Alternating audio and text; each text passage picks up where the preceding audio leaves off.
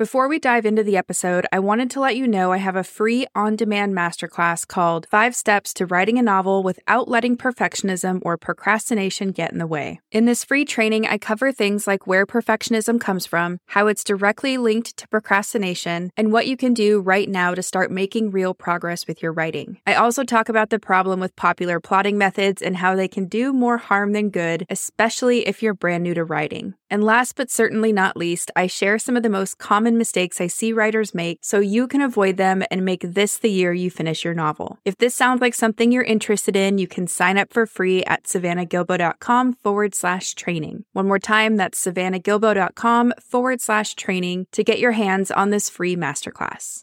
This is also the time you want to take a look at your protagonist and your antagonist and ask yourself if they're well developed or not. So do they have overarching story goals that they pursue from start to finish? Do they have believable motivations for pursuing those goals? Are the stakes of success or failure clear for both the protagonist and the antagonist? And do they change throughout the story? Ideally, your antagonist is going to be as well developed as your protagonist, so that's something you're going to want to keep in mind at this stage too. Your antagonist might not go through a complete arc of change, but they still should have a goal and a believable motivation and something at stake should they succeed or fail. Welcome to the Fiction Writing Made Easy podcast. My name is Savannah Gilbo, and I'm here to help you write a story that works. I want to prove to you that writing a novel doesn't have to be overwhelming. So each week, I'll bring you a brand new episode with simple, actionable, and step-by-step strategies that you can implement in your writing right away. So whether you're brand new to writing or more of a seasoned author looking to improve your craft, this podcast is for you. So pick up a pen and let's get started. In today's episode, we're going to talk about how to start editing your NaNoWriMo draft. Specifically, I'm going to share with you the first 5 things to do with your draft now that NaNoWriMo is over. And the good news is that everything we're going to cover today can be used to start editing any draft, whether you participated in NaNoWriMo or not. So if you have a finished draft or if you've just finished NaNoWriMo, you might be wondering things like, should I dive straight into revising? Or should I find beta readers? Or should I work with a professional editor? Right? There's so many questions once you have a finished draft. And if you've been wondering about any of that, then you're going to love today's episode. The 5 steps I'm going to walk you through next will help you clear your head and get back on track for whatever the next phase looks like for you. Before we get into the specific steps, I wanted to quickly mention that I created a freebie for today's episode that will walk you through some questions to help you edit your novel. If you work through the items in this checklist, you'll come out the other side with a clear picture of what your current draft looks like, and you'll be more prepared to start writing the next draft from a place of clarity and confidence. So if you want to download that checklist, head over to savannahgilbo.com/nano-editing. So that's NANO-editing. So now let's dive into the first 5 things to do with your draft now that NaNoWriMo is over. Step number 1 is to take a break. So after NaNoWriMo, your mind is going to need a little rest and recuperation time. So the first thing I suggest doing is taking a well-deserved break. There's a quote from Stephen King that says, "Your mind and imagination, 2 things which are related but are not really the same, have to recycle themselves, at least in regard to this one particular work." And if you're a fan of Stephen King or if you've read On Writing, you might know that he suggests taking a 6-week break from your work when you're done. But for a lot of writers, 6 weeks is going to feel like too long. So give yourself at least 3 to 4 weeks to decompress and refill your creative well. Do other things you enjoy like gardening or taking mini vacations or spending time with your family. You could even read some books in your genre and make notes of the parts you like best. Reading the works of a writer who quote-unquote got it right will not only teach you how to write better, but it will also inspire you to get back into your own draft and get started on revisions. So that's step number 1, take a break. Step number 2 is to go back and read your draft. So once you've taken a break and it's time to come back to your draft, you want to read the whole thing through without stopping to correct anything or make any changes. The purpose of this initial read-through is just to familiarize yourself with what you wrote and to see all of the story pieces that you have to work with. One thing I do recommend here is to keep a notebook near you while you read so that you can write down any initial thoughts and feelings. Just don't go back and edit your actual draft. So that's step number 2. Just read your draft and take down any initial thoughts and feelings about your story. Step number 3 is to read your draft again, and this time you're going to want to perform a more thorough read-through of your draft with your editor's hat on. So you're going to want to focus on the big picture elements of your story and take notes on the things that you want to fix, add, delete, or change. I don't actually want you to make the changes in your draft yet, just take notes. So I want you to ask questions like, do I know my story's main genre? And if not, that's something you're going to want to identify before you start on your next draft. Go back and listen to episode number 2 of this podcast where I walk you through how to choose the best genre for your story. When you do know your story's genre, you're going to want to look at your draft and say, have I included the obligatory scenes and conventions of my genre or not? So if you're writing a romance, do you have a proof of love scene, or do you have a scene where the lovers first meet? If you're writing a horror story, do you have a scene where the protagonist is at the mercy of the monster? Or if you're writing a performance novel, do you have a training sequence?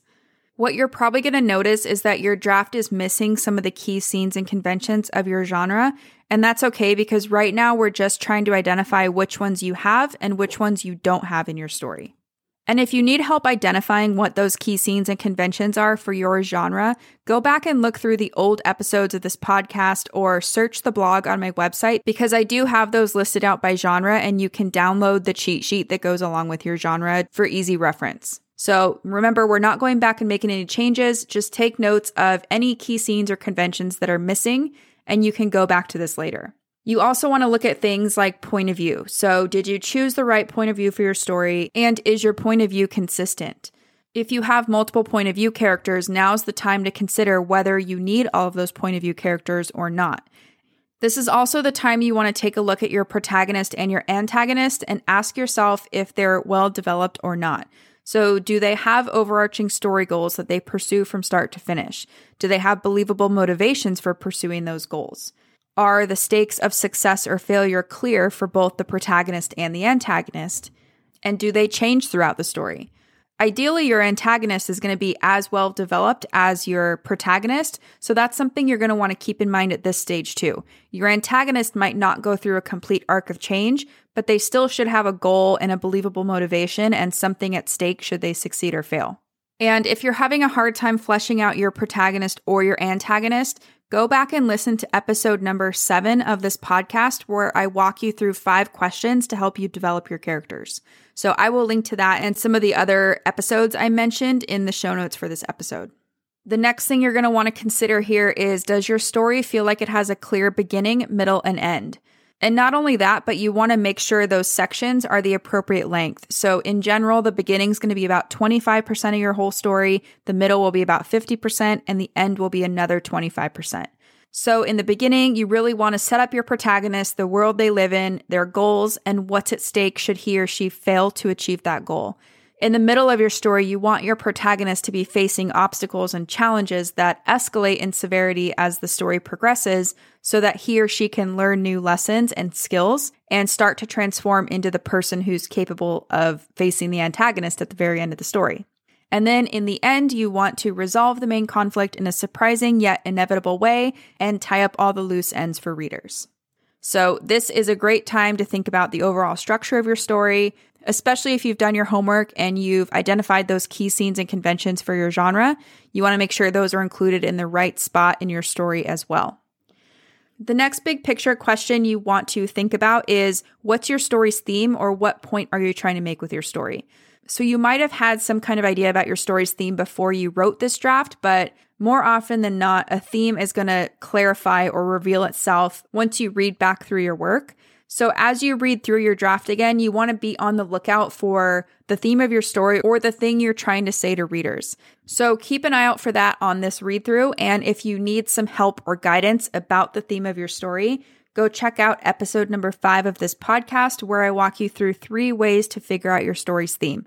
So I will link to that episode in the show notes as well. And remember that at this point, we're just jotting down the stuff that we want to fix on a list. So we're not going back in the draft and editing yet. You might also want to keep an eye out for things that you like about your story too, because as you revise, it's inevitable that at some point you're going to feel like your draft sucks or it's a hot mess with no hope. And when that happens, you can go back to this list of things you actually like about your draft and remind yourself that it's worth it to keep going. So that's step number 3. You want to look at the big picture of your story and make a list of things to fix.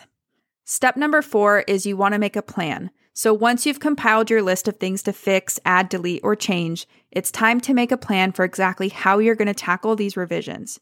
So you want to ask questions like, what date would you actually like to be finished with your next draft? And then, put that date on your calendar. How many hours per day or per week do you have to write? Then you want to schedule that time on your calendar too. Do you need to enlist an accountability partner? So do you need someone like a writing buddy or a book coach to help you stay accountable? And then what will you do if your initial plan fails? So maybe schedule in some extra time or just have a backup plan if, life happens and things don't go according to plan. And as I mentioned in step 3, you're really going to want to start with those big picture revisions first. So those 6 questions we just went over in step 3. Try not to get lost in the weeds of your story until you have those 6 big picture elements figured out first. This is going to help you make the most of your revision time and keep you focused on what really matters in your second draft. So step number 4 is make a plan and make a plan to execute the plan. Step number 5 is to get an outsider's perspective. So once you've gone through a round or 2 of revisions and you're confident that your manuscript is the best it can be without external input, it's time to work with some beta readers or a developmental editor. If you choose to work with beta readers, you're going to want to ask things like, which moments of the story did you like the best? Or was anything confusing? Or which scenes fell flat? Or which scenes were the most fun and convincing? Did you like the protagonist? Are they interesting? Did you root for him or her to succeed? Is the main conflict of the story clear? Things like that. So there's going to be a list of questions that depend on the needs of your manuscript and probably that depend on the genre of your story too, but hopefully those questions kind of help you get started. So once you get the beta reader's feedback, you're going to want to evaluate their feedback with an open mind and weigh everything carefully. So if more than one person says the same thing, it's probably worth deeper consideration, even if you initially disagree. So just think about it. The purpose of this round of feedback is to ferret out holes in your draft that only someone with an outsider's opinion is going to be able to see. So if you go into it with an open mind, you're probably going to be pretty pleasantly surprised with what you hear back. And something I get asked a lot from writers around this time in the process is, when should I work with a book coach or a developmental editor? So how do I know if my story is even ready for a professional editor, or should I just keep spending time revising it on my own? And the answer, like most things, is that it depends where you're at in the process and what you need help with. So if you'd like someone to help you develop your rough ideas, and if your draft is just really messy and you really don't know what to do, then you probably do want to reach out to a book coach. And that's because they can help you work through the 5 steps I mentioned earlier and provide you with a method for building a strong foundation for your story. They'll also give you support and feedback on your story as you write it, so you'll be learning as you go. If you've already self-edited your draft to the point of a pretty good second or third draft, then it's probably time to work with a developmental editor. So a developmental editor can review your draft and write up a summary of its strengths and weaknesses, and then also give you the next steps for making your story even better. And if you're still really not sure what kind of help you need, most book coaches or editors are willing to jump on a quick call to discuss what you're working on, what your goals are, and how they can help. Investing in an expert's advice can feel scary and overwhelming and maybe a little intimidating, but it's also what can make the difference between an adequate story and one that really works. Plus, you're going to learn a lot through the process, so it's just something to keep in mind. Now let's do a quick recap of the first 5 things you should do with your draft now that NaNoWriMo is over. So step 1 was to take a break. Try to give yourself at least 3 to 4 weeks to decompress and refill your creative well. Do other hobbies or activities that you enjoy, or even read other books in your genre just to kind of cleanse your palate and get you re-inspired to dive back into your draft. Step number 2 is to read your draft as a reader. So after NaNoWriMo, or after you finish a draft, just come back to your story and read through the whole thing without stopping to correct anything or make any changes. You can take notes on your initial thoughts and feelings, but don't go in and edit your actual draft yet. Step number 3 is to read your draft again, but this time as an editor.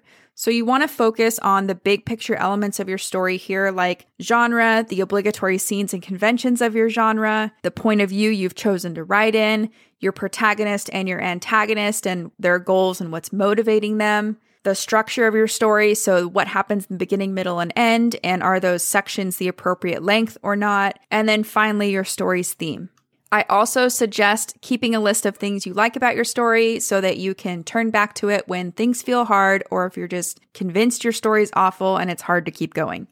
Step number 4 is to make a plan. So figure out when you'd like to be finished with your revisions, make sure that's a realistic goal, and then schedule it all in your calendar. So put the date you want to be finished on your calendar, schedule the hours per day or week that you want to write, and enlist help from a writing partner or a book coach if you need it.